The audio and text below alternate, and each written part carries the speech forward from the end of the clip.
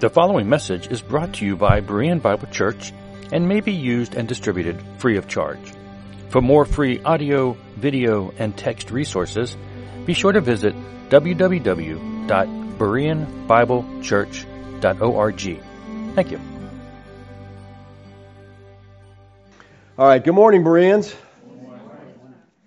I'm sure, unless you've been living under a rock, that you know that last Saturday, 10-7, Israel declared themselves to be at war.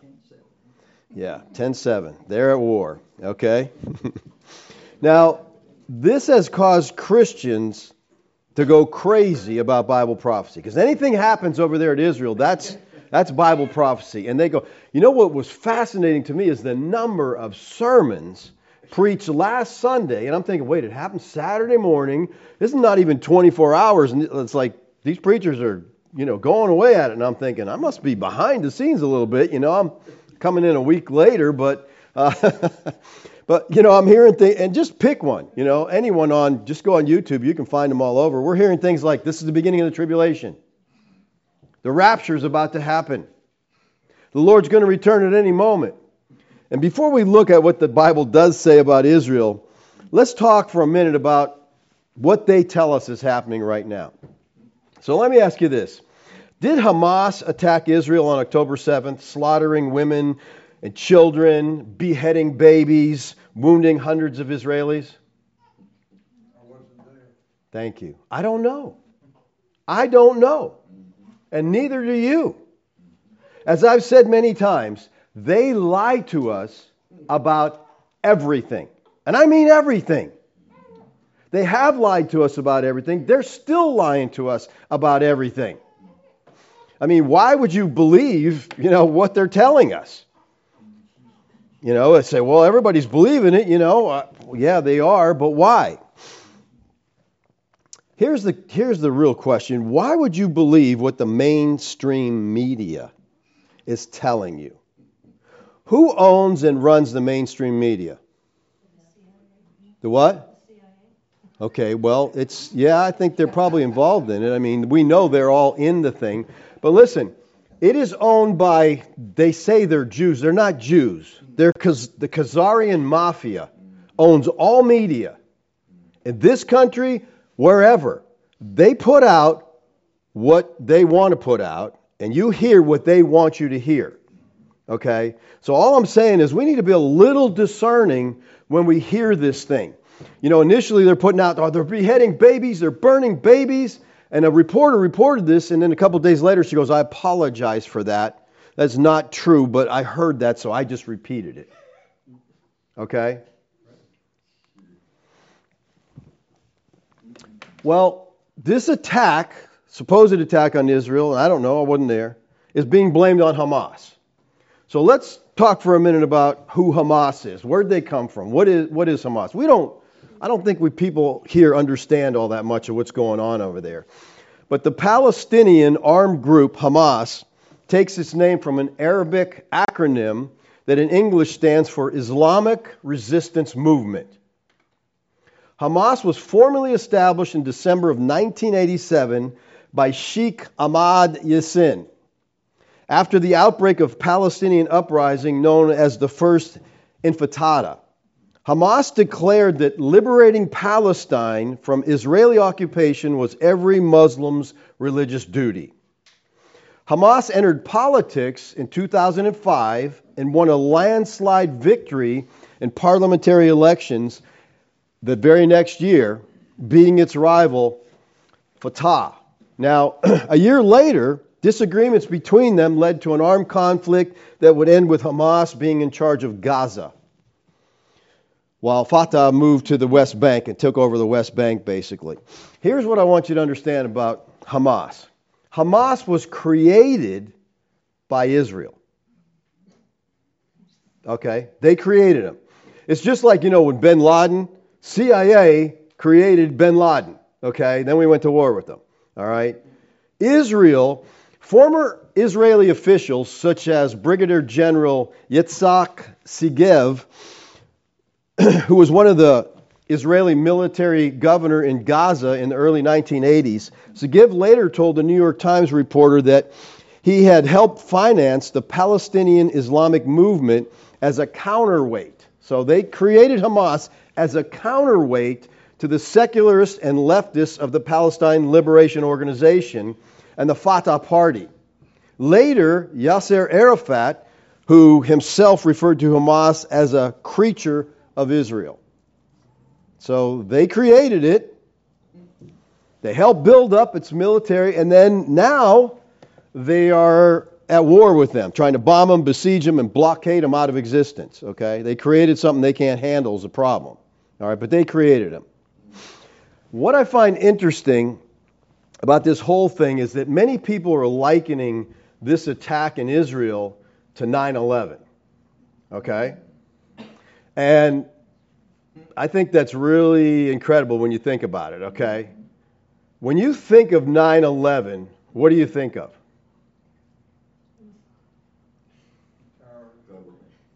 Government. The thing that comes to my mind is false flag. Okay? Now, saying something's a false flag doesn't mean it didn't happen. Okay?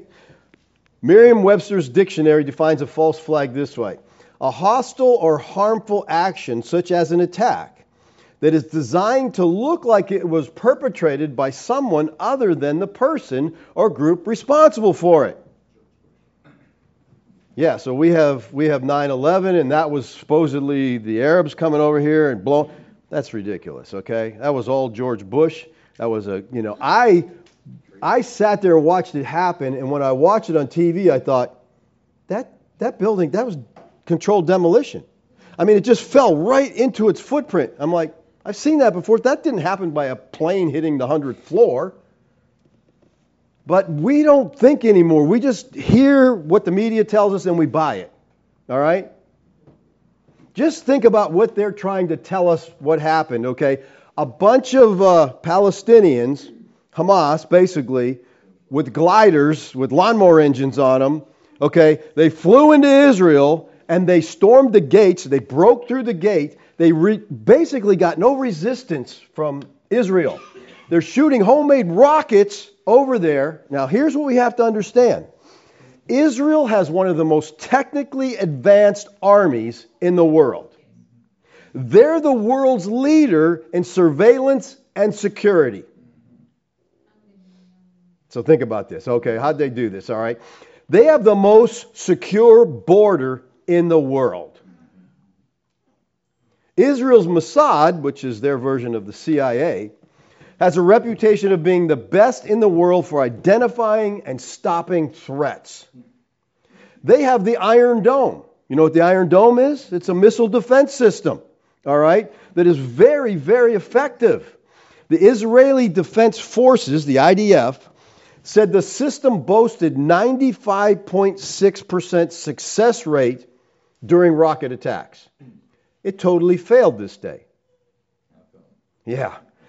Israel says they were completely surprised by this attack. And if you know anything about Israel, you're like, no, come on now. If a cat walks by that wall, they know it. I mean, this is, it's just, they push this on us because I guess they just figure, hey, they'll believe anything. So they just give us this junk. So you have to ask yourself, okay, 9/11, if Israel knew about this, and I'm sure they did, and Egypt is saying they knew, other branches are saying they knew this was coming, and they're saying, oh no, we had no idea. They can't believe that. Why would they allow this to happen and kill so many of their citizens? Well, you have to ask the same questions about 9/11. Why did it happen? Anybody know? Why did 9/11 happen? We wanted to go to war. All right? The powers that be, the deep state, they wanted to go to war. The people were not for war. Okay? What happened after 9/11? Everybody, let's kill them. Go over, get those ragheads, and everybody's just wanting to go over and jump in there and get in a 20-year war. That's what happened because of 9/11. Well, that's exactly why this happened in Israel. Israel wants to go to war. They want to wipe out Gaza. Okay? And Gaza is basically the only land the Palestinians have left. But they don't like them there, so they want to wipe it out. And this is now people are behind them. You see all the churches and they're flying all the flags. We're for Israel. We stand for Israel. Go get those Palestinians. A lot of those Palestinians are believers. They're Christians. Okay? And we'll talk a little more about Gaza in a minute. But please understand this. This is a key factor that we have to get.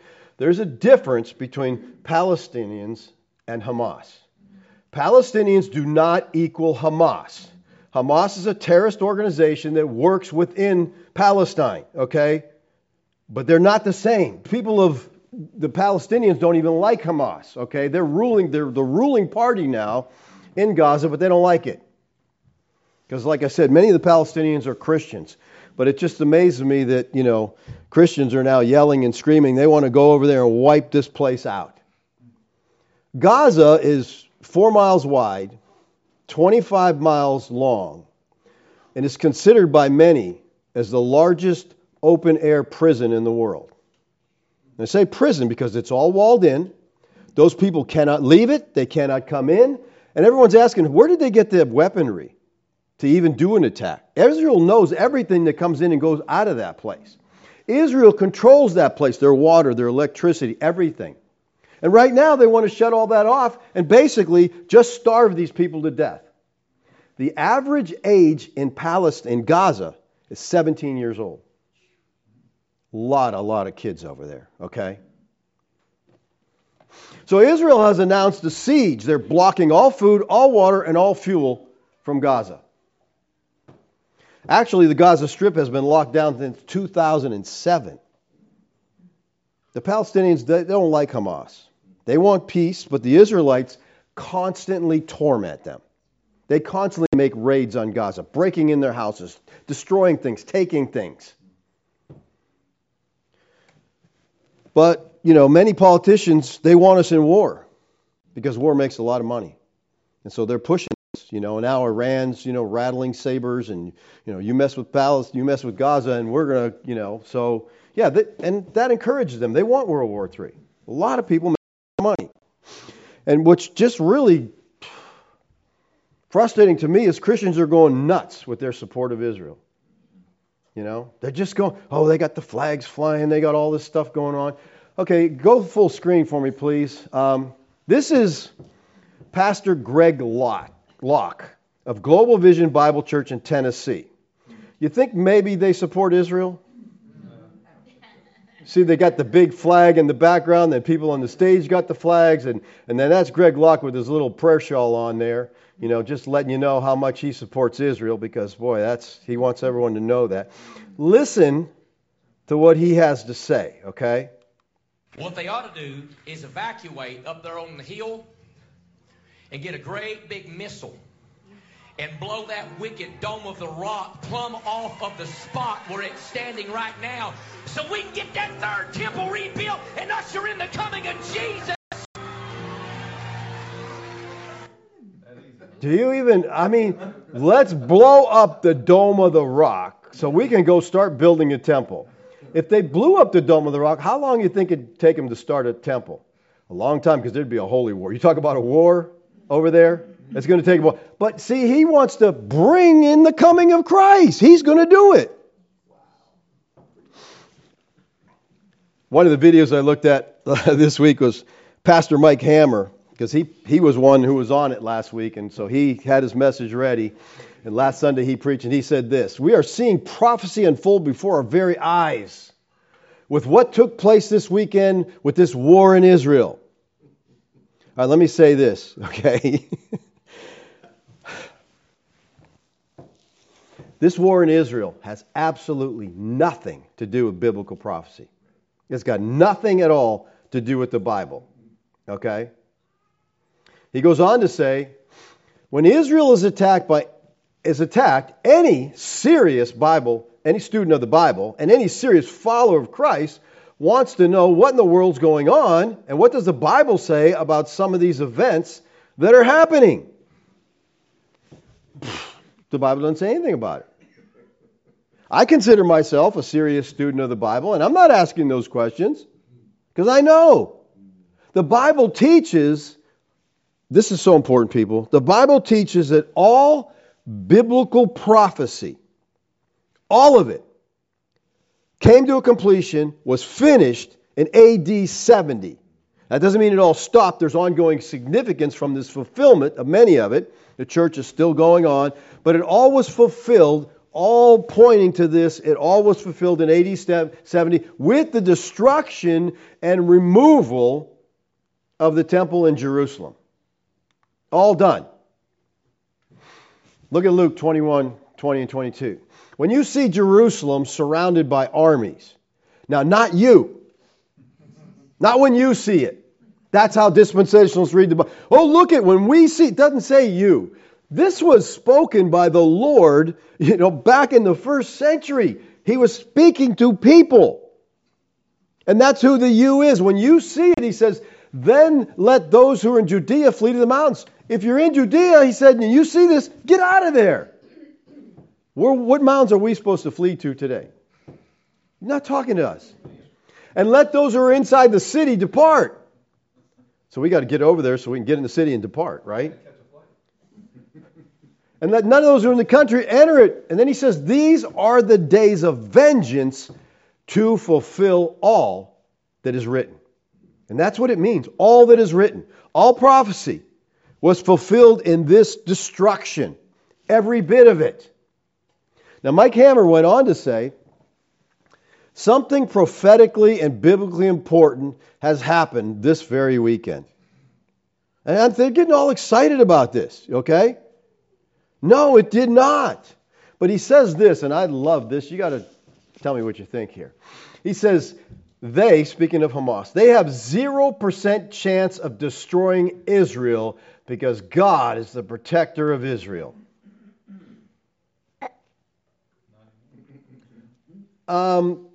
So nobody can destroy Israel.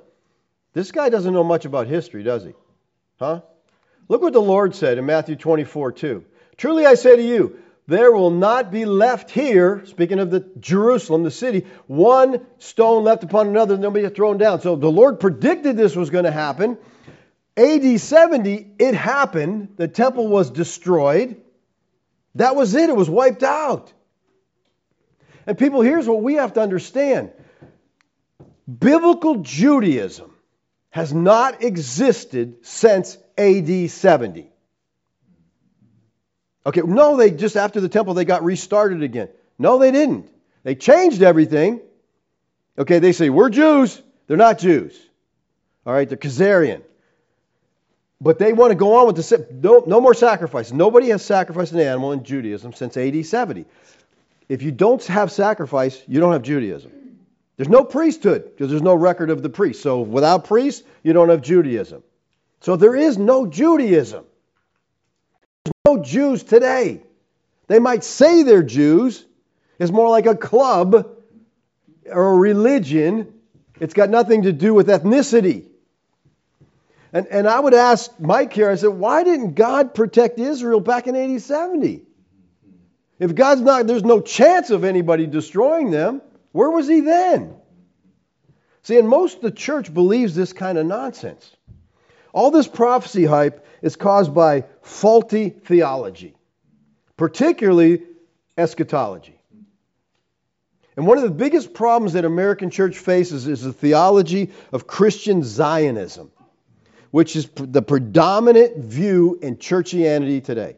That's what most Christians believe, and that's why we got to stand by Israel. Oh, they're special, and whatever they do, they're right, and we just got to stand by them.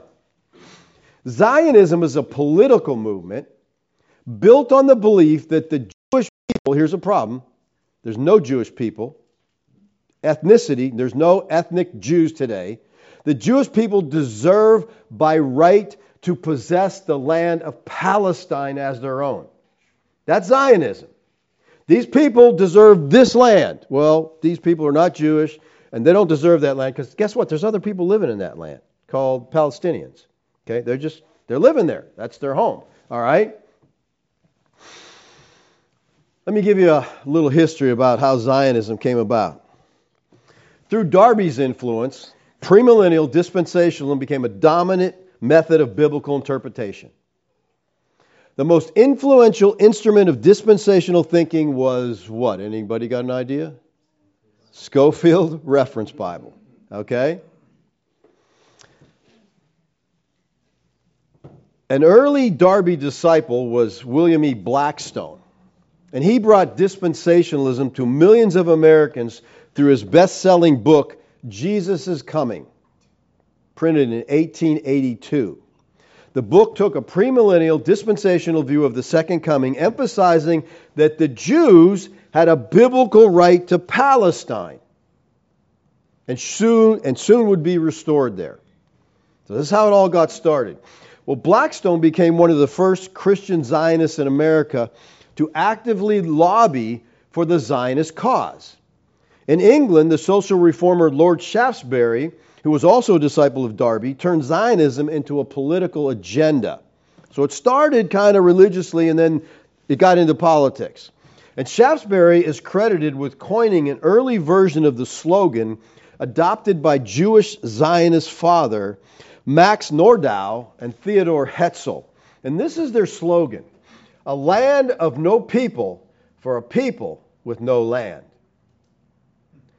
It's really a bad slogan because the land had people called Palestinians that were living there for thousands of years. But they said, oh, they're not a people. And these people, these Jews, they don't have a land, so we got to get them a land. Okay? This led to the Balfour Declaration.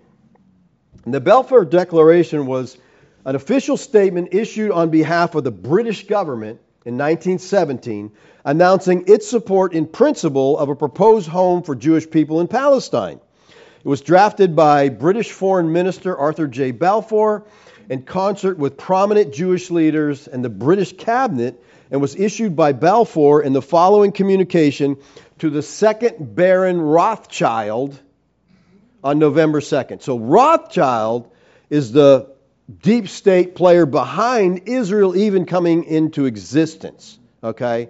They got a purpose in all this, but you know the Rothschilds in there, it is not good. Here's what the Balfour Declaration said: I have much pleasure in conveying to you, on behalf of His Majesty's government, the following declaration of sympathy with Jewish Zionist aspirations, which has been submitted to and approved by the Cabinet. His Majesty's government views with favor the establishment in Palestine of a national home for Jewish people, and will use their best endeavors to facilitate the achievement of this object, it being clearly understood that nothing shall be done which may prejudice the civil and religious rights of existing non-Jewish communities in Palestine. So they recognize, oh, there is people there. We won't mess with them. We won't bother them. This declaration, which Zionists interpreted as a promise for a Jewish state in Palestine, was formally approved by representatives of the Allied governments at Versailles in 1919 and was the basis of the League of Nations mandate for Palestine. But notice the Balfour Statement: nothing shall be done which may prejudice the civil and religious rights of existing non-Jewish communities in Palestine. That was totally ignored. Totally ignored. During the late 1940s, Zionist guerrillas succeeded in overthrowing Palestine and driving the people out of there, the ones they didn't murder. This is so-called Israel. They went in there, they slaughtered people. Now, the result was disenfranchisement of over 1 million people who historically lived there. This was their home. Go full screen for me, please. Hope you can see this chart. 1947, look at Palestine. And notice it's called Palestine. It's not called Israel. Why is it called Palestine? Because that's what it was called. If you look on any map before 1947, that plot of land is called Palestine. And you see the little white specks there? That's where Israel had encampments, or that's where some of the Israelites still lived, okay? Then you go over to the next one and you say, okay, after this partition at the Balfour Declaration, they gave Israel this land. Now Palestine, it's shrunk down. You know, they got half the land now. Then you go over to 49 to 67 and you see, oh, look, there's not a whole lot of land left, okay? Not much left there. They got Gaza, they got some of the West Bank, but then you look at the present day, and they don't have much of the West Bank at all anymore. They got the Gaza Strip. And that's what's going on. Well, this is Gaza right here, the Gaza Strip, ruled by Hamas. Like I said, it's 4 miles wide, 25 miles long, and is considered the largest open-air prison in the world because people can't come and go from there. There's gates on both sides. Israel, heavily armed, gates. People just don't walk in and out of there. Now, some of the Palestinians are allowed to go into Israel and work, and then they have to go back into Palestine. But the relationship between Israel and Palestine has just always been bad, okay? And I don't know why the Palestinians would be upset because the Israelites came in and killed them and drove them out of their land. I don't know why that would bother them, but some reason it does bother them. They're not really big fans of Israel, okay? And vice versa. See, Israel wants all the land, and they got to get these Palestinians out. Now, why don't they just go in there and drive them out? Because other countries won't let them do that, okay? Iran and other countries saying, you mess with Palestine, we're coming in there. We're going to have a serious battle going on there. So that's what keeps them. But they don't want them there. They want to get rid of them, all right? Now, you go back to the regular screen. Elias Sikor, in his book, Blood Brothers. If you've not read this, you need to read it to understand what's happening over there. And he's not anti-Israeli. He said there are blood brothers, okay? But he talks about what it was like for the Palestinians as the Zionist guerrillas took over their land. He said they came into our house, they told us, you need to get out of the house, grab your stuff and go. Him and his family with his ancient grandmother, they're out sleeping in the woods because they're driven out of their house. They took over the place. He said he was out playing soccer one day. They're playing in the field and he noticed something sticking out of the ground and thought it was a stick, went over to grab it, and it was a hand, an arm. The whole village had been buried there. They killed the whole village. The Israeli guerrillas killed the whole village and buried the Palestinians there. So this is going on. These people, who are supposedly didn't occupy the land, are being driven out of it. And Christian Zionism, as a modern theological and political movement, embraces the most extreme ideological position of Zionism. They believe that God will restore Israel's ancient fortunes as a nation in the Promised Land. So they got to get back to that land. That's their land. It belongs to them. They think, well, God told them it's not your land, and he drove them out of there. He wiped them out and sent them all into exile. So God has different ideas than most Christians today do about this whole area. Now, accompanying this claim is the conviction that Yeshua the Messiah will rule from Jerusalem, and the Jewish people will believe in him. They see the modern state of Israel as the equivalent of biblical Israel and the forerunner of the return of Christ. Christian Zionism has become deeply detrimental to a just peace between Palestine and Israel. Because the Zionists believe you don't belong in this land. We got to get back to this land. We're going to take this all over. Everything's going to be great.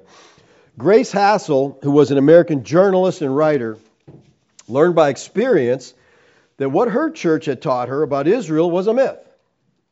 She summarized the message of the Christian Zionists this way. She says, every act taken by Israel is orchestrated by God. This is what they teach. If Israel does it, it's God doing it. And should be condoned, supported, and even praised by the rest of us. Never mind what Israel does, says the Christian Zionist. God wants us to support them.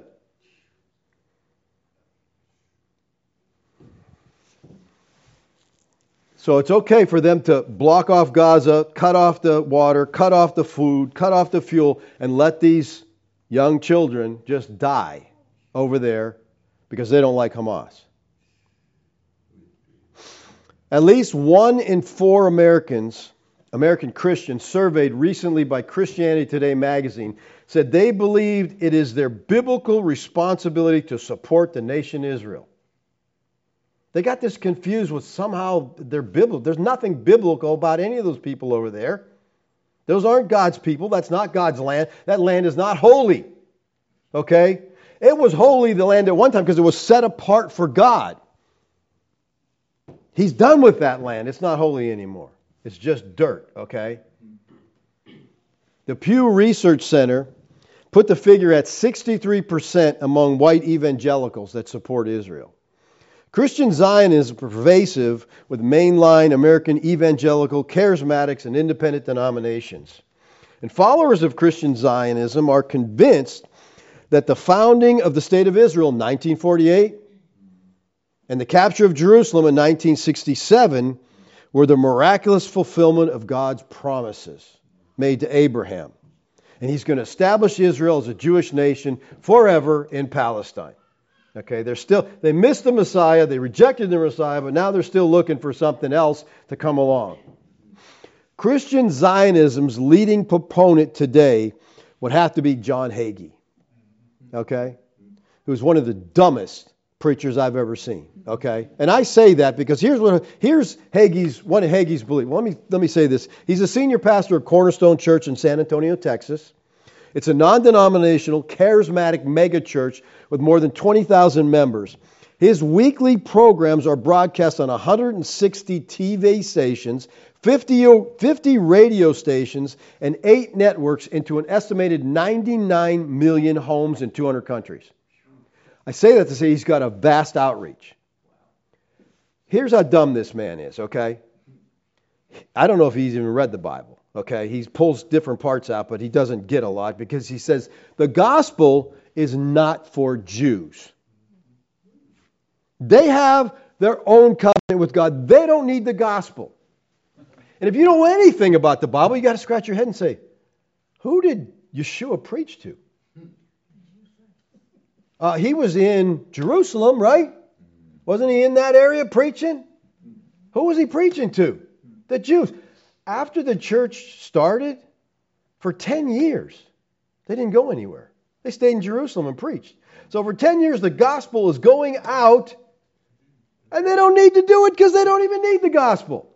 Really, people, how dumb are you to think there's the gospel, but they don't need it?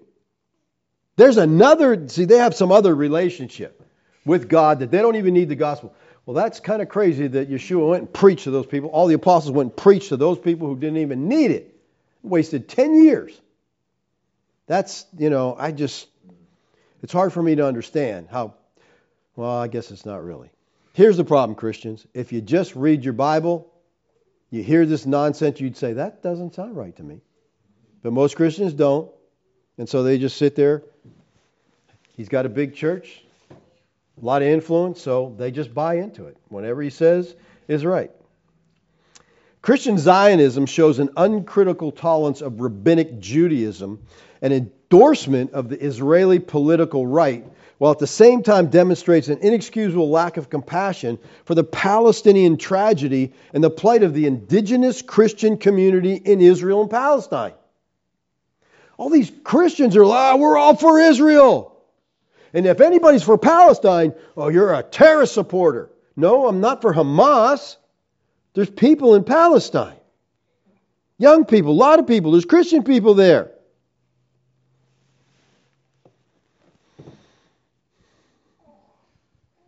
Within the Christian Zionist worldview, Palestinians are regarded as alien residents in Israel because they came in and took the land over. And now they just don't get along, okay? Now let me ask you a question. Why are all these Christian leaders so supportive of national Israel? Where do they get the idea that Christians are to stand and support Israel, the nation Israel? That has nothing to do with the Bible, but they think it does. And the problem is, again, they don't know their Bibles that well, okay? Because the whole Tanakh is filled with promises that Yahweh made to Israel. So they read those and they understand, okay, God promised the nation this. And this nation was uniquely chosen by Yahweh to be blessed and to be a source of blessing to the whole world. So, yeah, we just got to stand with them.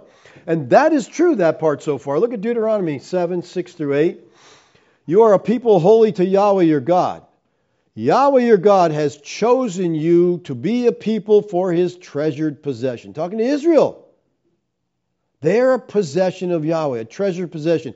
Out of all the peoples who are on the face of the earth, it was not because you were more in number than any other people that Yahweh set His love on you and chose you, for you were fewest of all people, but it was because Yahweh loves you and is keeping the oath that He swore to your fathers, that Yahweh has brought you out with a mighty hand and redeemed you from the house of slavery, from the hand of Pharaoh, king of Egypt.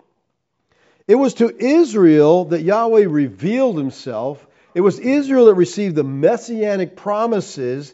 And to mess with Israel was to mess with Yahweh. And that gets repeated over and over today. You know, people who don't know much about the Old Testament, they know Zechariah 2:8.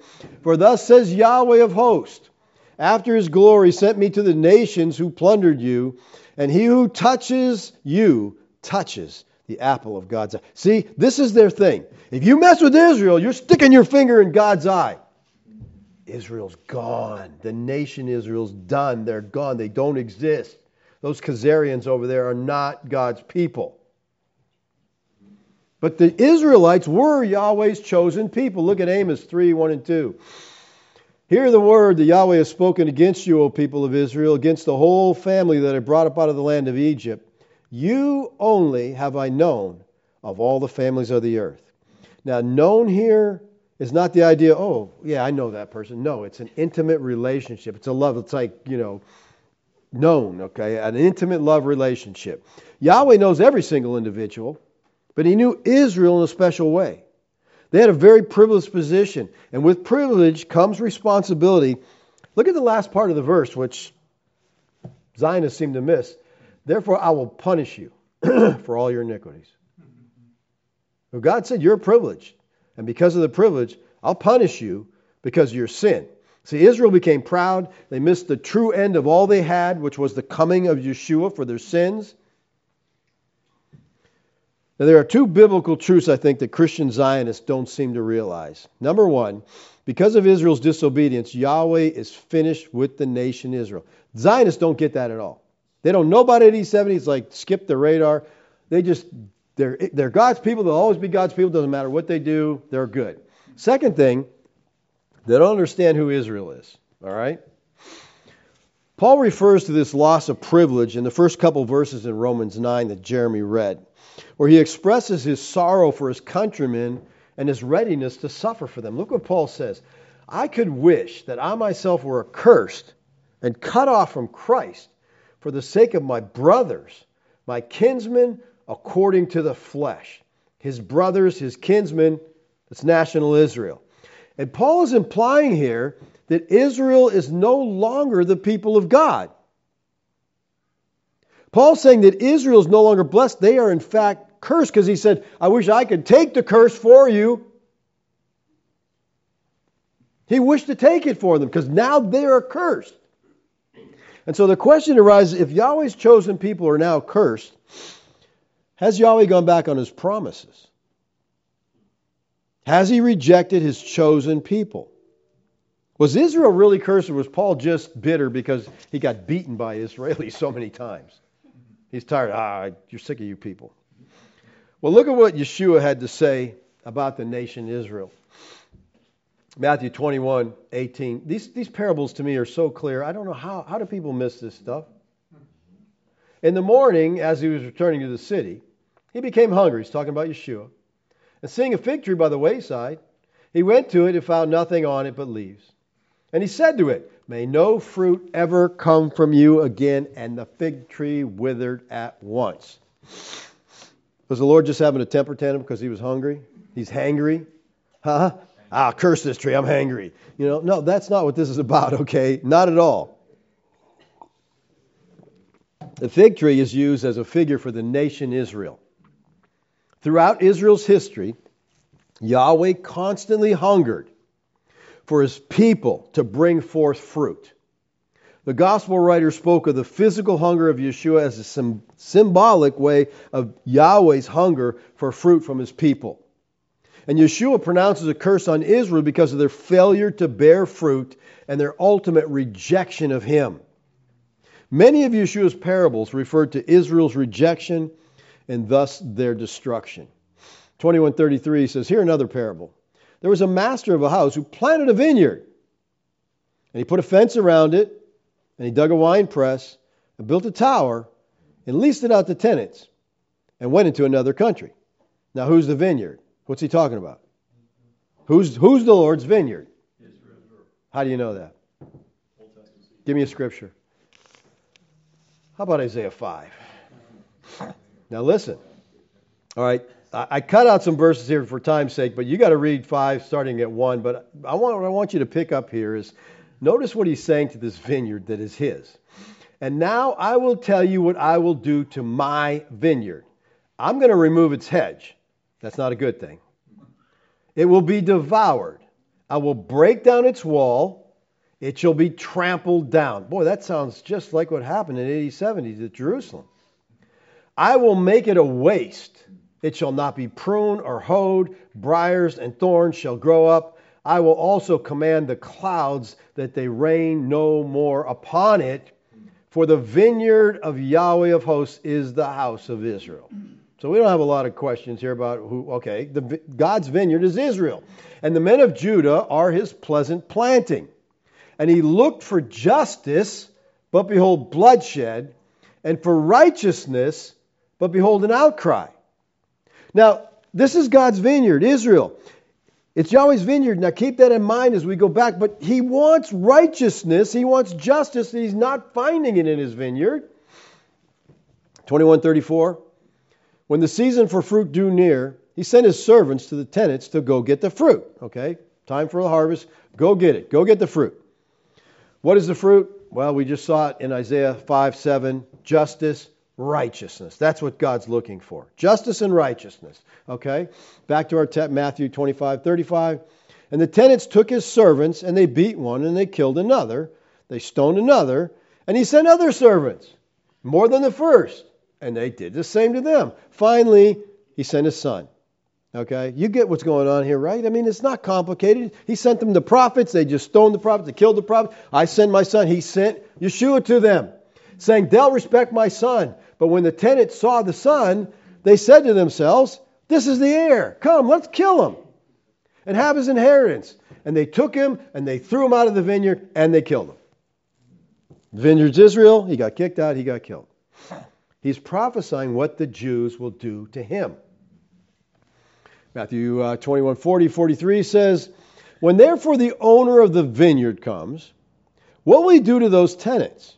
And they said, he will put those wretches to a miserable death and let out the vineyard to other tenants who will give fruits in their seasons. Yeshua said to them, have you never read the scripture? So he's going to put those wretches to a miserable death. Again, he did that in AD 70. The stone that the builders rejected, Christ, has become the cornerstone. And this was the Lord's doing. It is marvelous in our eyes. Therefore I tell you, the kingdom of God will be taken away from you, Israel, and given to a people producing its fruit. The Lord's telling them all this stuff very clearly, that because of their rejection of him, the kingdom of God will be taken from them. We also see a very similar parable in Matthew 22:1-10. And these parables are teaching that Israel lost its privileged position. In light of this, the question is, has Yahweh's plan changed? Is Israel's rejection as a nation a going back on his word? Because he promised them so many things. So has he broken his promise? Well, there's two possible conclusions to be drawn here, I think. Either the gospel that Paul is preaching is false, or else, if it's true, the promises of Yahweh to Israel have failed. The Messiah and blessing to Israel were inseparably connected. You get the Messiah, you get the blessing. And the Jews would say either Yeshua is not the true Messiah because he cursed and rejected Yahweh's people, or the word of God has proven false. So Yahweh's justice and righteousness are being called into question. And this is, I think, relevant to us today, because if Yahweh broke his promises to Israel, what assurance do we have that he'll keep his promises to us? If Yahweh can't be trusted, how do we trust him? Again, there's two biblical truths that Zionists don't seem to realize. Because of Israel's disobedience, Yahweh's finished. We talked about that. The Lord told it. All the prophets foretold it. They're done. Second thing that they don't get is they don't understand who Israel is. Okay, that's one of the big problems. And in Romans 9:6, Romans 9, 10, and 11 is a theodicy. Do you understand what a theodicy is? A theodicy is the defense of God.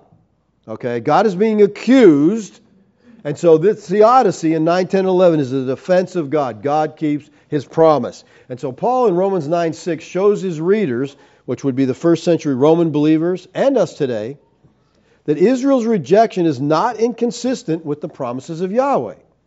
To say that the nation is accursed is not to say that Yahweh's promises have failed. Here's the thing. He says, it is not as though the Word of God has failed. They're being accused of that. And how do we know it hasn't failed? For not all who are descended from Israel belong to Israel. It is not means but not such as, or but not in a similar way. In other words, the Word of God has not stumbled in a similar way as Israel when she rejected Messiah. The Complete Jewish Bible puts it this way, which is pretty good. But the present condition of Israel does not mean that the Word of God has failed. For not everyone from Israel is truly part of Israel. Okay? So that's pretty clear. Now, the Word of God here means anything which God has spoken. Here from this connection, it should be understood in a more specific sense. It's the word of promise and the covenants that are alluded to in verse 4 here. It refers to the great promises Yahweh made to Abraham, then to Isaac, and to Jacob, conferring blessing upon their seed. And the phrase here, has failed, is the Greek word ekpipto. It means to fall out of, to fall down from, to fail, to be without effect. Paul uses this word several times in Acts 27 in regard to his voyage.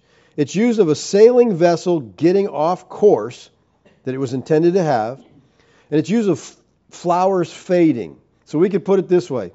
It's not as if the promises of Yahweh have gone off course. All right, so if Yahweh's promises have not gone off course, then how can Israel be accursed when Yahweh made so many promises to them? Well, Paul's going to teach us that Yahweh's promises have not failed. Hang on to this. You're going to find this one hard to believe. The promises of Yahweh haven't failed. They've been misunderstood. Can you imagine anybody misunderstanding the promises of God? Can you imagine? I mean, he says, behold, I come quickly. Well, it's still quickly. 2,000 years. I mean, let's give them some time here. Don't rush them, right? So many of the promises of God have been misunderstood. And in the last half of the verse, Paul explains how they were misunderstood. I can't emphasize how important this verse is in understanding this. He says, not all who are descended from Israel belong to Israel. This verse is key to understanding Israel and the promises of Yahweh. The first question we must answer is, who or what is Israel? Well, let's look at a little etymology first before we get into this verse, okay? Israel is a compound word from Sarah, meaning fight, struggle, rule, and El, meaning mighty one or God. So some have taken the name Israel to mean he who struggles with God. But in Hebrew names, sometimes God is not the object of the verb, but the subject, like Daniel. Daniel means God judges, not he judges God. So Israel means God rules, or he who rules with God. So that's what the name Israel itself means. The first use of this term in Scripture is found in Genesis 32:28. Then he said, your name shall no longer be called Jacob, but Israel. For you have striven with God and with men and have prevailed. Now notice that the name Israel here is first given not to the nation, but to Jacob. Jacob is a type of Christ, being for a time the head of the covenant. As an individual with the name Israel, he typifies the Redeemer who's going to be the true Israel. So Jacob is called Israel. Jacob marries two sisters, Leah and Rachel. With these two women and their maids, their handmaids, 12 sons become the 12 tribes of Israel. Then all the people who were at the gate and the elders said, we are witnesses, may Yahweh make the women who is coming unto your house like Rachel and Leah, who together built the house of Israel. So Jacob's sons are called the house of Israel. That's a term that refers to the 12 tribes, the nation Israel. So Israel, Jacob's sons, were delivered from Egyptian bondage. They became a nation at Sinai. When Yahweh gave them His law, He entered into a covenant with them. Now they're called the house of Israel. Exodus 40:38 says, "For the cloud of Yahweh was upon the tabernacle by day, and the fire was on it by night, in the sight of all the house of Israel throughout all their journeys." Okay, so this is the house of Israel. This is the people of God. Now, later the nation split. The 10 northern tribes are called the house of Israel. The southern tribes are called Benjamin or Judah. We're not dealing with that today, okay? So Israel's a term that was first given to Jacob. Then his sons are called sons of Israel. Later the house of Israel. So the term Israel came to be used of the nation that God called out of Egypt. They're Israelites. They're Israel. All right? That's what he called them. And this is no doubt what most Christians think of when they hear the term Israel. The people of God, God called out of Egypt, that's Israel. That's usually what they think of. National, physical Israel. But Paul tells us in Romans 6 that there's two Israels. Okay? Not everyone who comes from Israel, descended from Israel, that would be genealogically descent. You're an ethnic child of Israel. You come from Jacob. You're Israel. Not all those belong to Israel. We know that one of these Israels is national, physical Israel. That's all people know about. That's all they think about. Okay? And there's no disagreement that one of them is national, physical Israel, but who's the other Israel? This is where the disagreement comes in. Well, they're not all Israel that are... Who's Israel? Who's the true Israel? So we have physical Israel, those descendants from Jacob, and then we have true Israel. So you have physical Israel and true Israel. And Paul is saying that Yahweh's promises haven't failed because the promises were not unconditionally to each offspring of Abraham. They weren't to national Israel. The promises were to true Israel, the children of God. Yahweh never intended for all the nation of Israel to be redeemed. Within national Israel was true Israel or spiritual Israel.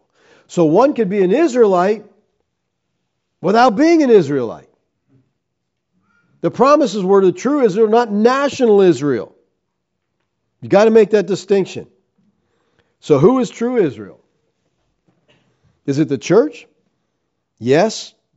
But what's the church? It's the body of Christ. Right? It's the body of Christ. And what I want us to understand is that Yeshua is true Israel. Okay? He is true Israel. It is in Him and Him alone that the promises of Yahweh are fulfilled. They're fulfilled in Christ. So when people say, oh, well, we got to keep the Sabbath. I do. Yeshua is the Sabbath. He's the Sabbath rest. But that land is ours. We got to go to that land. Yeshua is the land. He is the Holy Land, okay? It's all about Him. It was always all about Him. All their feasts, all their sacrifices, it all pointed to Him. And they missed it. It's not a bunch of people over there, okay? The promises were never to all physical descendants of Jacob. Now let me attempt to prove this to you, that Yeshua is the true Israel. Let's look at a text that clearly refers to physical national Israel. Hosea 11:1. When Israel was a child, that's the nation Israel he's talking about, I loved him, and out of Egypt I called my son. Now, when you study this text in the context of the entire book, you find out that Hosea is referring to the exodus out of Egypt of Jacob's sons. That's what he's talking about. Nobody wants to argue that, okay? The problem is when you get to Matthew 2:15, Matthew tells us that Hosea's prophecy was fulfilled in Yeshua. And you're like, what? How's that talking about Yeshua? Let me tell you, when the New Testament interprets an Old Testament passage, they do it correctly. Okay? So when you see it in the New Testament, you say, okay, I get it what it's about. Listen to what it said in Matthew 2:14. And he arose and took the child and his mother by night and departed to Egypt. They're going to Egypt to save the child. And remained there until the death of Herod. Now watch. This was to fulfill what the Lord had spoken by the prophet. He's fulfilling what Hosea said. Out of Egypt I've called my son. But he's telling us this isn't about the nation coming out of the land of Egypt. It's about my son.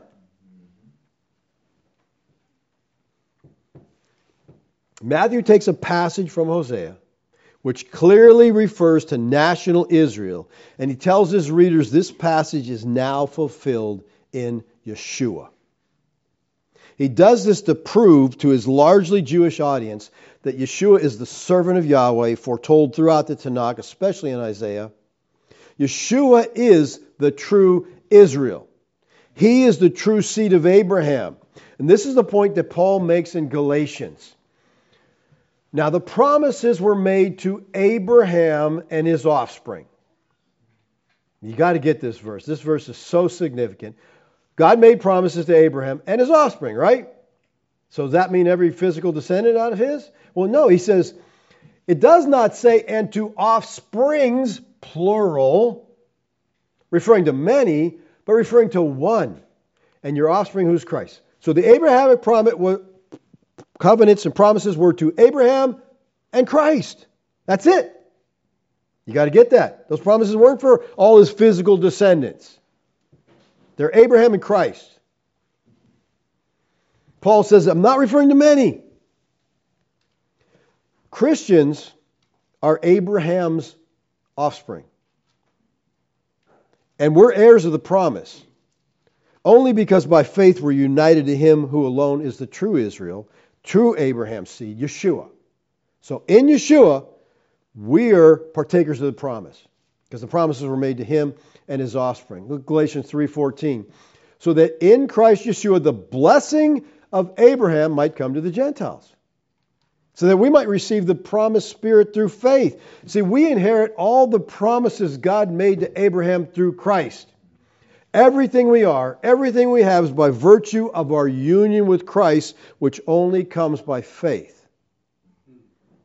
Listen carefully. The Abrahamic covenant was a promise made to Abraham and Yeshua, the seed of Abraham. That he would be great, he would be the father of many nations, and that in him all nations will be blessed. They're not blessed through Abraham, they're blessed through his seed, which is Christ. During the Exodus, Israel is called Yahweh's son. Exodus 4:22. Then you shall say to Pharaoh, thus says Yahweh, Israel is my firstborn. He's talking about national Israel here. Okay? National Israel. But Paul calls Yeshua God's son. And he was declared to be the Son of God in power, according to the Spirit of holiness by the resurrection from the dead, Yeshua Christ our Lord. So, is Israel God's son or is Yeshua God's son? Yes, he's talking about Yeshua. He is the true Israel. Paul also calls Yeshua God's firstborn. In Colossians 1:15, he is the image of the invisible God, the firstborn of all creation. By calling Yeshua the Son, Paul assigns to Yeshua the designation for Israel as God's son, making Yeshua the true Israel. And since Yeshua is God's true son, then membership in the people of Yahweh depends on being rightly related to him and only rightly related to him. Apart from a relationship with Yeshua, you cannot be a true Israelite.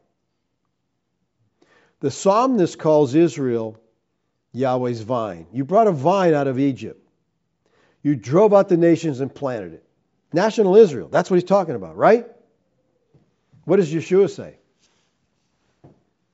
Anything about being a vine? John 15, I am the true vine. My Father is... He's saying over and over, I'm the fulfillment of Israel. The promises come through me. Israel is the vine. We already saw that in Isaiah 5. Yeshua calls himself the true vine. True Israel. Only in him are the promises of Yahweh fulfilled. And people get bent out. Well, that's spiritually fulfilled. I want physical. Oh, yeah, you want physical stuff over spiritual? Go ahead. Have it. You want a piece of dirt land over there to have? I'll take Yeshua, okay? 2 Corinthians 1:20 says, for all the promises of God find their yes in him. That's Yeshua. All the promises of God, they're fulfilled in him. That's how we receive all these promises that he made to Israel. They're ours now. They're ours. They're passed down through the fathers, Abraham, Isaac, Jacob. Christ, the true Israel. He obeyed where Old Covenant Israel failed to obey. He obeyed. We see this in the temptation in the wilderness. Where national Israel failed, Christ obeyed. Every way that Israel proved to be an unrighteous son, Yeshua proved that he was the righteous son. And what Paul preached does not speak against the promises of Yahweh, because Israel is Yahweh's people by faith, and all who believe in Christ receive the promises that Yahweh made to Israel. Those are our promises. This has been titled fulfillment theology. Okay, a lot of people call it replacement theology. We replace. No, it's fulfillment. We fulfilled the promises. They're in us. They were never made to the nation Israel. So we're not replacing them. Okay? They never only the true Israel. Those promises were only to true Israel. It's the church. Those of us who have trusted Christ, we are the Israel of God. So people are shouting, I stand with Israel. Amen. They're standing with the church. Okay? Because we're the Israel of God. Only believers are true Jews. Excuse me. Look at Galatians 6:15 and 16. For neither circumcision counts anything. Whoa, that would offend a Jew greatly, okay? You got to be circumcised or you're kicked out, okay? Nor uncircumcision. Hey, that doesn't matter because we're in a new thing now, okay? What matters is a new creation made by God. And as for those who walk by this rule, peace on mercy on them and upon the Israel of God.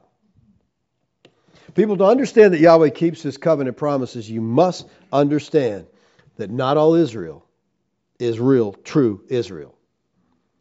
If Yeshua is the true Israel of Yahweh, and if the New Testament writers apply to Yeshua those prophecies in the Tanakh referring to Israel as Yahweh's son and servant, then what does this understanding do to dispensationalists and Zionists who believe the nation of Israel is Yahweh's chosen people, the sole inheritors of Yahweh's promises, and that you can't be part of Israel unless you're of lineage and nationality? First of all, there's no lineage today. Nobody can prove where they're from. I saw something last week. They bred the first red heifer. Anybody see that? And people are getting all excited. You just got to scratch your head and think, really? Really, people? They got a red heifer, so now we can put everything back together. Okay, first get the genealogical record, because you can't be a priest without a genealogical record, okay? The red heifer's not going to do any good if you don't have a priest, okay? The red heifer was just for a cleansing ceremony to, cleanse you of defilement if you touch a dead body or whatever. You don't need any of that because there's no temple, there's no sacrifice, there's no priesthood. But we got a red heifer, so it's a good start. Okay? We're going in the right direction. And people are going crazy over this stuff. I saw another article where this archaeologist over there, and he found a crack in a foundation. Because the Lord, God's going to split the land when He comes back. So he saw this, and he's measuring this crack, and this crack's this is the fulfillment. It would be funny if it wasn't so sad. People, the nation of Israel, the people of God known as Israel, has not existed for 2,000 years. All right? National Israel was destroyed in AD 70. Shut down by God. He prophesied it. The Lord prophesied it. It happened just like He said it would in the time span that He said it would, and yet everybody's still waiting for it. There is no Jewish race today. We've gone over this before. All the encyclopedias say the Jewish race, there is no Jewish race. Those people are buying into a religious organization, or it's not ethnic, okay? Yahweh put an end to Judaism. The last days, the Bible talks about, were the last days of Israel. And they ended. They ended when national Israel ended. Now, many people today still consider the Jewish people as a race. But after the destruction of Jerusalem, the nation of Israel, after the flesh, was scattered throughout the earth, and they lost all tribal relations. This scattering was made immutable due to the fact that all the tribal genealogical records are destroyed when the temple was destroyed. There's no Jewish race. But they keep telling you, these are Jews and they deserve this land. Peer-reviewed, this came out recently, peer-reviewed genetic research from Johns Hopkins University shows that 97.5% of Judaic Israelis actually have no ancient Hebrew blood. None. 97.5%. And no ancestral right to any Palestinian land, and actually are not Semites. So here's the thing. When they accuse you of being anti-Semitic, they're not Semites. They're just playing a game. They're Khazarians. Okay? They don't belong to the nation Israel, never had any connection with the nation Israel. They got intermarried. They got all mixed up. Here's also what John Hopkins said. While 80% of Palestinians have ancient Hebrew blood, they have the ancestral right to the land. They are the Semites. The Palestinians are the Semites. So if you're against Palestine, which most Christians are, then I guess you're anti-Semitic. Okay? But if you're against Israel, you're not anti-Semitic because they're not Semites. And people, if you really get into this and dig into the Rothschilds and all this history, you're going to find out that these are some of the most evil people on the face of the earth. The people that call themselves Jews. They've committed so many atrocities. They run our banks, okay?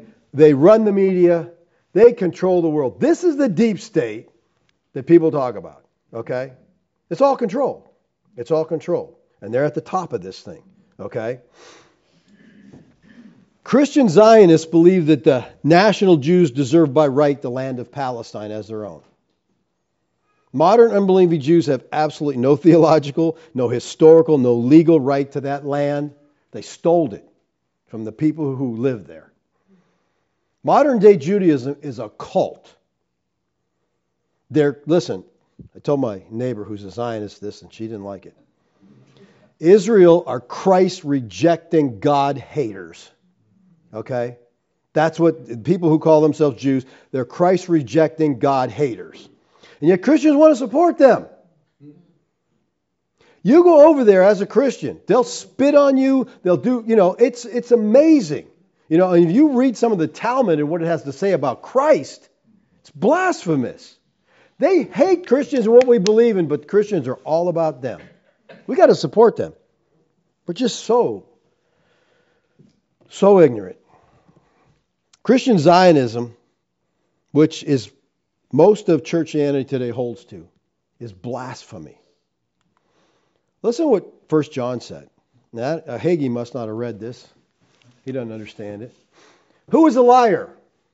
He who denies that Yeshua is the Christ.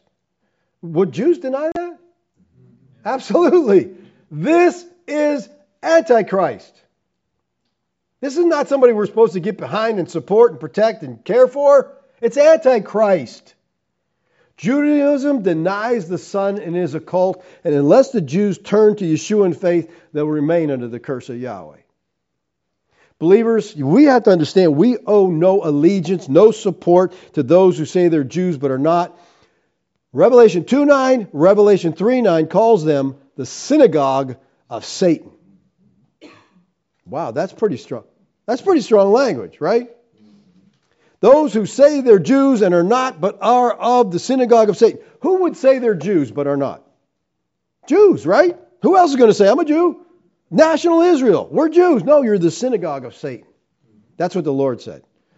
I'm going to side with him. Okay? So you don't need to get out your flags and start waving the Palestinian flag. I am against innocent people being slaughtered. Okay? So you got the governments that are getting involved in this war, while the people are going to be the ones who are suffering for it. They're going to get slaughtered. So I'm against killing Palestinian children. I'm against killing Israeli children. Okay?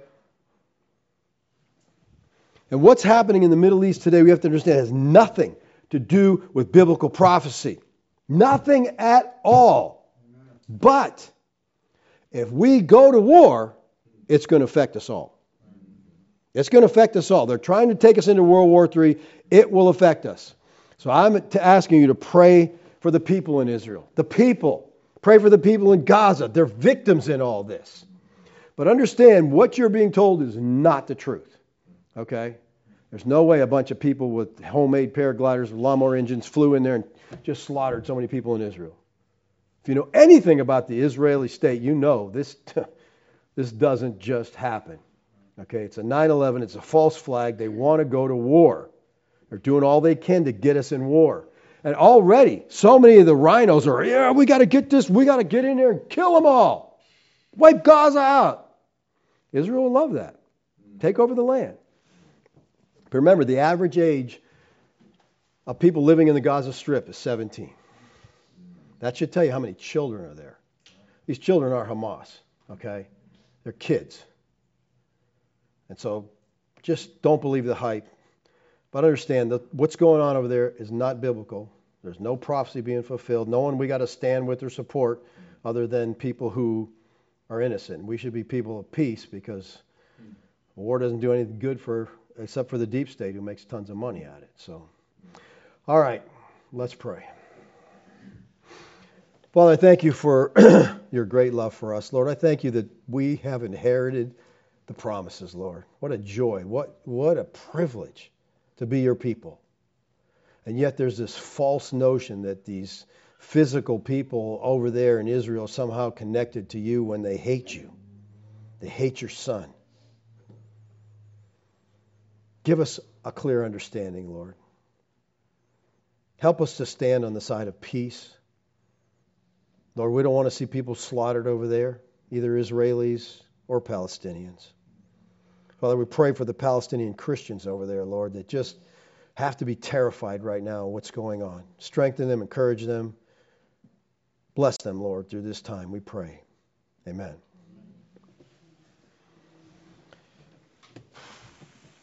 Questions? Comments?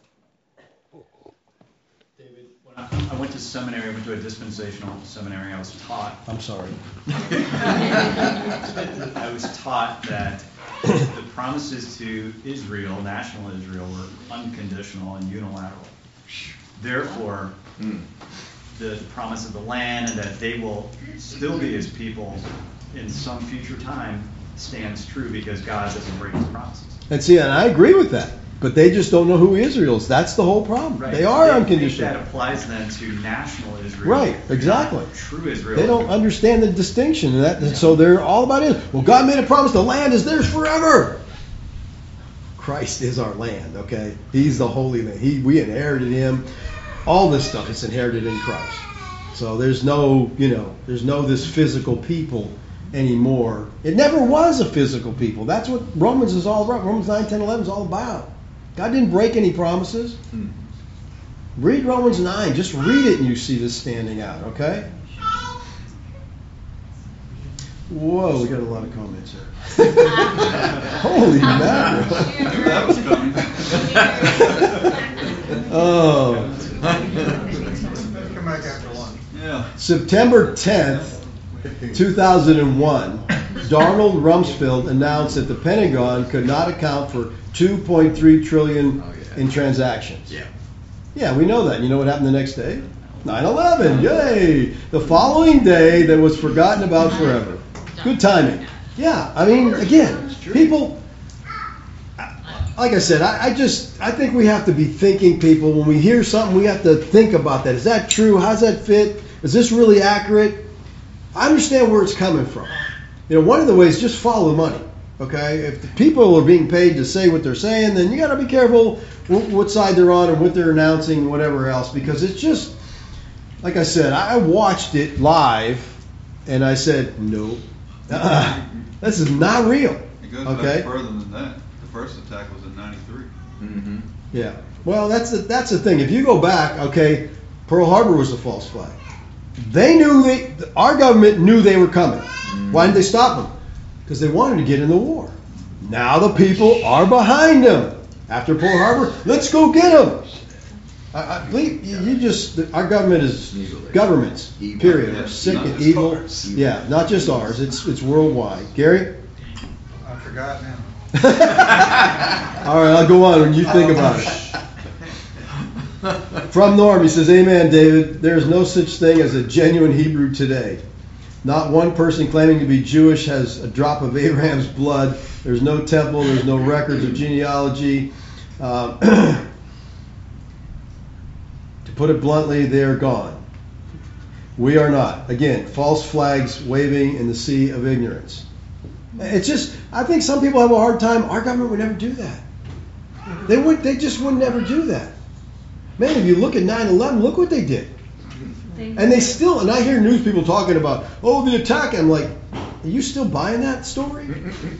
I mean, you still buying that story? First of all, go to Pennsylvania where the plane crashed, the one there.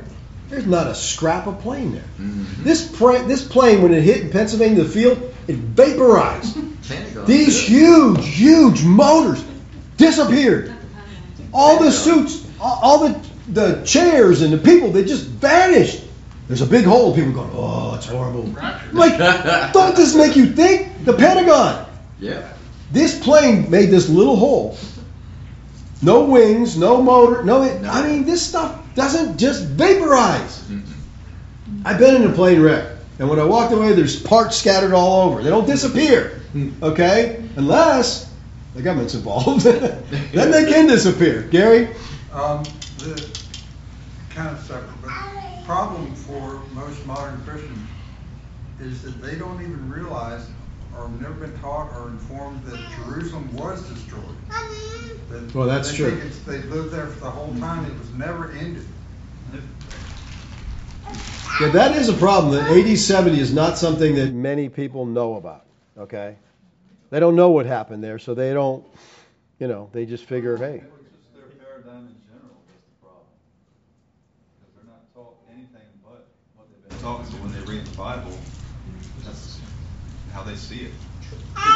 David, quick question. Yeah. That study of John Hopkins is saying that they know what pure ancient Israeli blood is. Right. Are they saying that there are true ancient Israelites? Well, they said that the Palestinians, 80% of them, have this. I don't know how they know. Right. Maybe back then, some of these Hebrews took some blood samples and stored it up for us for later. That's the thing, though, Mike. We got to question everything. Okay. It's just impossible to kind of know if there really are. And you know who writes the history books? The winners, the victors. And so they write what they want to write. Mm-hmm. And you're going to believe what they tell you. And I'm telling you, it's getting to the point now where I don't believe much about history that I've been taught. I really don't, because it's just, again, there's so many lies. And you wonder why. What are they trying to do, Whoa. John from California. Amen. Absolutely no prophecy is being fulfilled today. Just the script that the families that control the nations of the world have put in place. They want to fulfill their idea of a satanic utopia and at the cost of all these lies. Biblical eschatology matters. The fact that the majority of evangelicals still believe in a devil and still future coming of Christ is the reason why the church is not able to effectively combat this false eschatology. And that is so true. I mean, it's just, eschatology does matter. And you're thinking this is in the future. Like that preacher I showed, Locke, we got to blow up the mosque so we can bring in the coming of Christ. Okay. We got to do it. Yeah, we're going to do it. Wow, these texts, none of them are short. Good afternoon from Rick and Holly. Hey, Rick. Good to have you with us. Where we live, the predominant view is that if you reject Israel, then you are boastful, wild olive Gentile branches who are in danger of being ripped out of the natural one.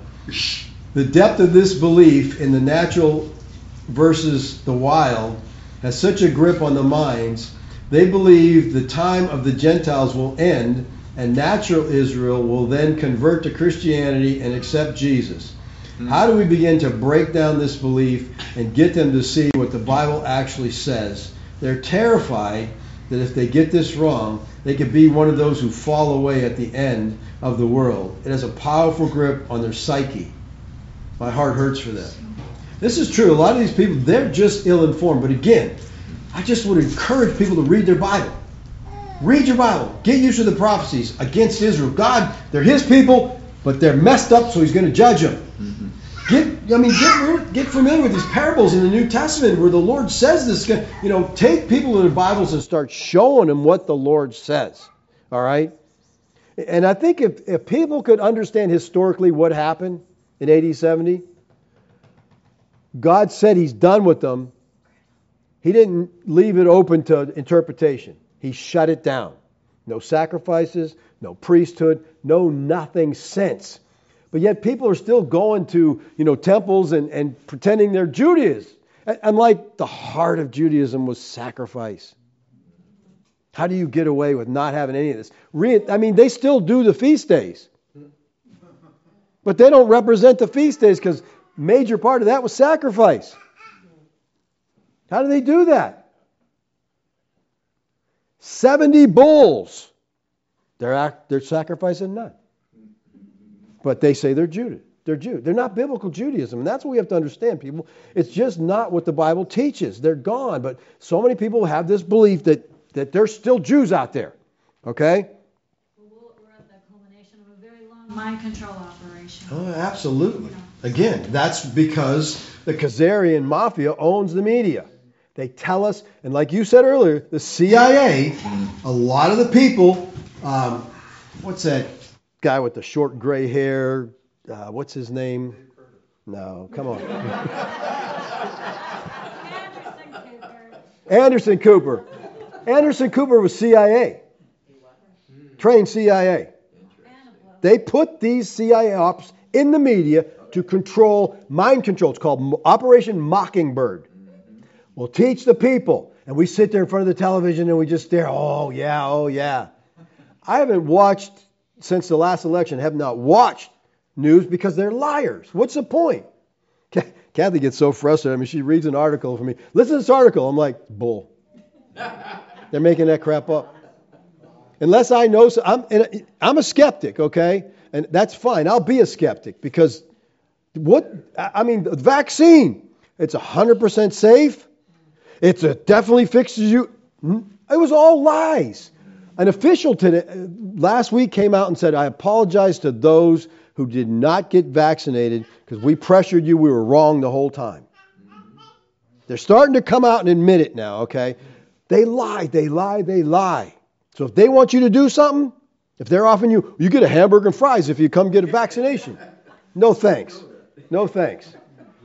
If they got to push it that hard, something is wrong. Okay. They're still giving folks, I think it's either 2 or 2.5 days administrative leave if they go get a booster shot.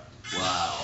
If anybody's still involved in this, you wonder what planet they've been living on. You know how many people are dying? Every day I see young people, 20 years old, young athletes, 17 years old, dying of a heart attack. And it's like, oh, that's just normal. No, it's not, people. It's not normal at all. Junior from Canada, great message, Pastor, wonderfully put together. Can you please write a short book on the specific message to help us with the sheeple? It's so relevant today. Yes, I post the transcripts online. That's my book, okay? That's my book on that message. People always want you to write a book. I told you I'm not old enough to write yet. I got to figure out what I believe first, okay? And if I ever figure it out, maybe I'll write. Excellent message, very informative. This should be required listening in every church. Saying, oh, I would love to do that. How can we do that? How can we make this required, Well, here's the interesting thing. There's a school in the Philippines that uses my material, and you have to sit and watch the material and pass the course, So I'm like, it blows my mind because they send me pictures of here's the class, and they got me on the screen up front preaching eschatology, and I'm like, this is so cool. But, most of the churches, like I showed you that guy, I mean, they're all dressed in Israel garb and flying flags, and yes, we're all about Israel. If they had a clue what Israel really was about and wanting to do. David. So that's my question is, if Israel is so blatantly anti-Christ, why isn't it obvious to all these Christians? Because I don't think they even know what Israel. They just know the Bible says, he that touches Israel touches the apple of God. So we got to be on Israel's side. They don't know what's going on over there. Yeah. They don't read. They don't study. They're not aware of what people over there believe, how they treat Christians. Sheep. They use their virtues against us. Christians are good, good Right. people. I'll tell you one thing about Israel. They are very pro-abortion. Very pro-abortion. So, they're all crying, oh, they beheaded these children. I'm like, don't you do that all the time? Right. But I don't think it happened, but Stan? What do you think it means by saving Israel for last? About what? He's talking geopolitically here. The Patriot movement, they're saving Israel for last. Israel's a deep state, okay? Just like Ukraine is a deep state hub, Taiwan is a deep state hub, and so is Israel. And so they're trying to wipe out the deep state in these areas so they can get things under control. That's all I know. I know what they tell me. I don't, again, you're subject to what people say. I would have loved so badly to get over to Israel this week and see what's going on. So I could see what's happening. But, I know this for sure. There were civilian flights going in and out, because there's a flight tracker. Okay, you can watch where these flights are going. In and out of Israel all week long. And I thought, they're in war and these flights are just coming in and landing? Don't bomb us, we're just here private citizens. None of this adds up. Okay, none of it makes sense. You mean you could get in your jet and go over there? Trevor from Georgia, how close do you think dispensational Zionists will take us toward World War III? As far as they can. They're pushing it. Our politicians are like, we got to get in the... Why would anybody want to be so hep on starting a war? I don't get it. War is terrible. It's the tribulation to come. Yeah, well, that's it. They're going to bring it in themselves. This is from Gary and Chris in PA. Good morning. Thank you for your sincerity to our great God. Excellent, Dave. I'm seeing that all my studying, researching, and praying has not been in vain. Because just about everything you have said, I have been saying to my brothers and sisters and friends. The future of Zionist disease is absolutely harmful and sad.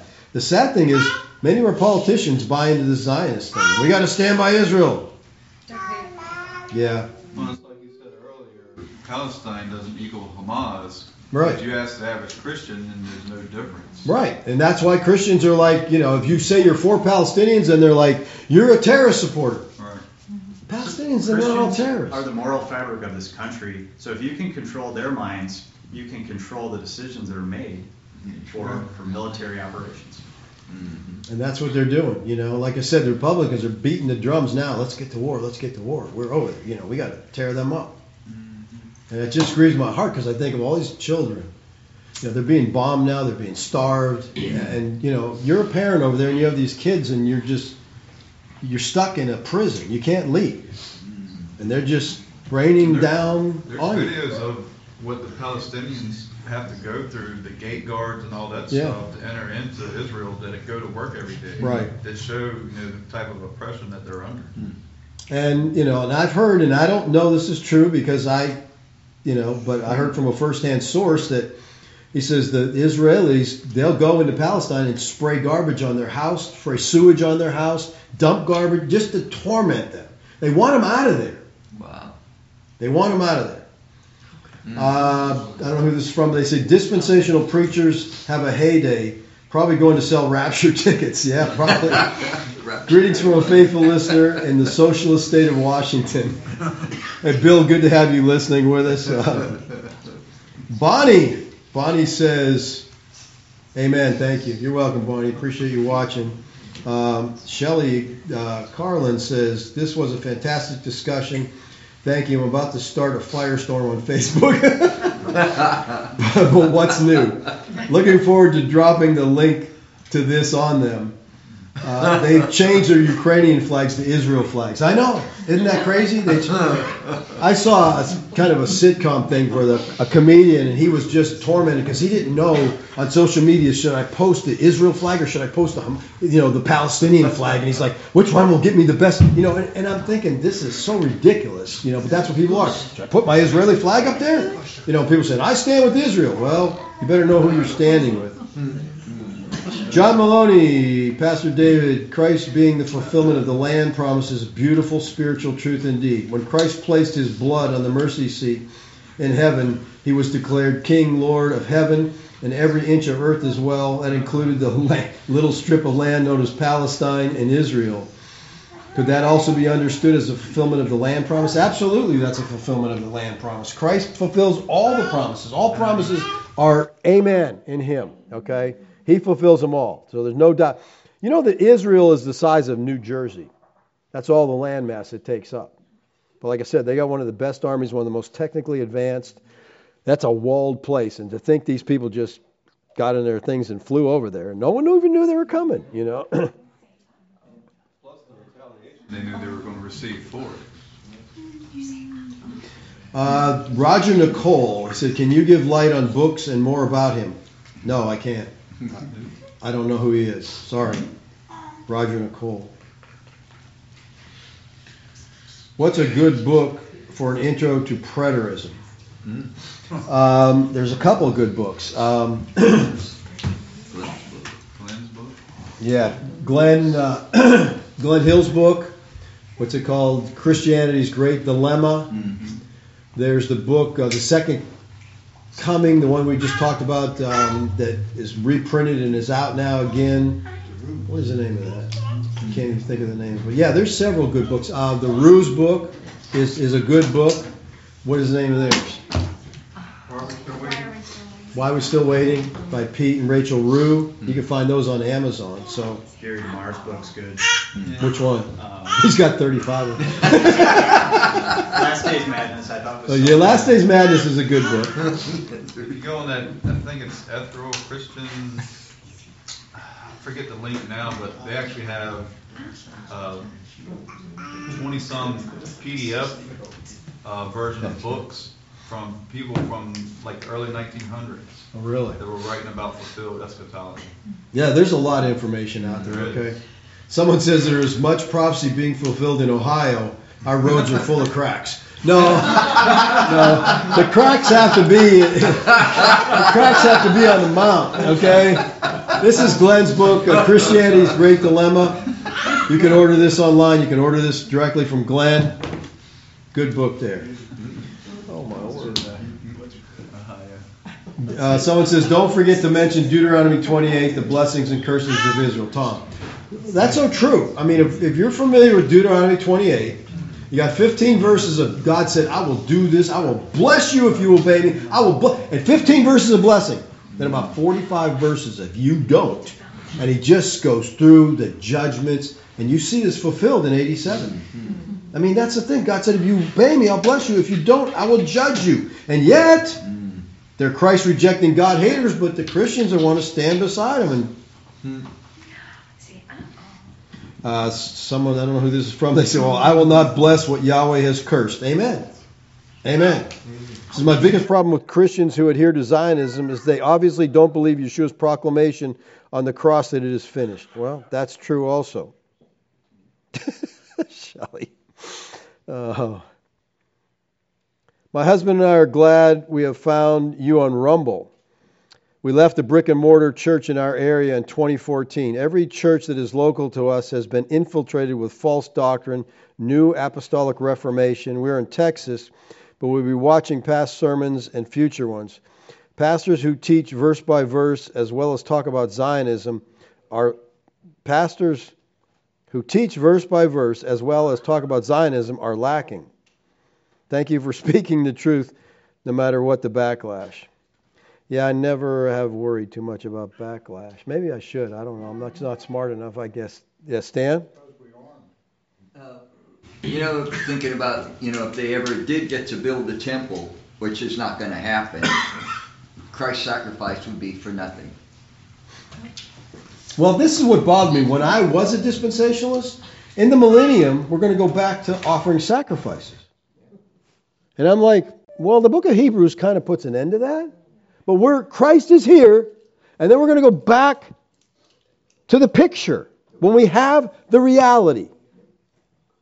When I was at sea, I had pictures of my wife all over the top of my bunk. Looking at her. When I got home, didn't have those pictures anymore pasted all over. I'd be dumb. I had her. Why do I need these pictures? It's crazy. But they want to go back to the picture. We're going to sacrifice. Christ is here. No, the millennium is so misunderstood about all this.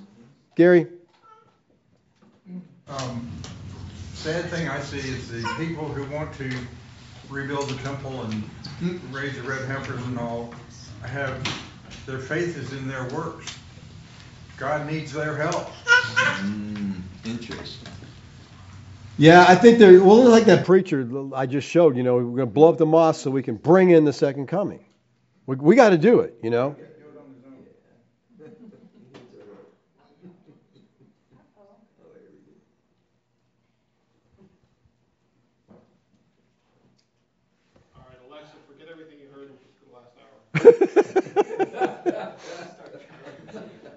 Yeah, it'll be interesting to see if this message it stays on YouTube. And that's why I encourage people, move to Rumble. Okay, move to Rumble. Rumble's a safe platform. Rumble is not going to discriminate. They're not going to take you down because you say something they don't like. And let me put in another word for Gab, too. Social media, Gab. You know, you can say on Gab whatever you want to say because they're not going to screen you. They're not going to scrutinize what you say because it's a free platform. And Andrew Torba, who's, invented that thing and runs that thing, is a Christian. And he's just like, we're not going to censor people. And they've had governments call them and say, don't put this, and they said, pound sand, you ain't telling us what to do. Because, it's truly, I think, the only free platform out there right now is Gab. Rumble's in the same line. They're putting stuff up. It doesn't matter. Here's the thing. You make the decision. If you don't like what someone's saying, don't listen to them. Shut them off. Reject them as a friend or whatever. You don't need the government doing that. What the government right now is trying to get more involved and tell social media, you can't put this stuff up there. Because, see, we have so much information right now. They're posting these pictures of the war and showing these violent scenes, and then someone come up and said, these pictures are from 2 years ago. Because you can do that, right? You can find out, you show the picture, boom, and you can trace it. It'll tell where it came from, when it, And so they can't get away with anymore what they've been getting away with. Thank God, okay? We're making progress. We don't need to be fooled anymore. It's 1 o'clock. I don't know how it got to be that late, but let's. I had fun. Thanks for writing in your questions. Thanks for being involved in this. We need to talk to people about this, though. We need to let them know the truth so we can set them free from the bondage of, how many people are fearful right now because this means we're going to war. This means the second coming's happening. This means the tribulation. See, if you're not a pre-trib person, pre-trib rapture, then you got to go through the tribulation, and so they're scared to death. Let's pray. We're not going to sing. We're going to just quit right now because... Father, thank you for your grace to us, Lord. I pray you'd make us ambassadors, Lord, for your sake, that we'd be telling people, we'd be sharing people the truth of Scripture, that people don't have to live in fear. They can trust you. You are in charge. You are in control. Lord, I rejoice in the fact of your sovereign control of all events. Help us to trust you, Lord, in everything. We love you, Lord. Amen. Have a great week, people. We will see you next week.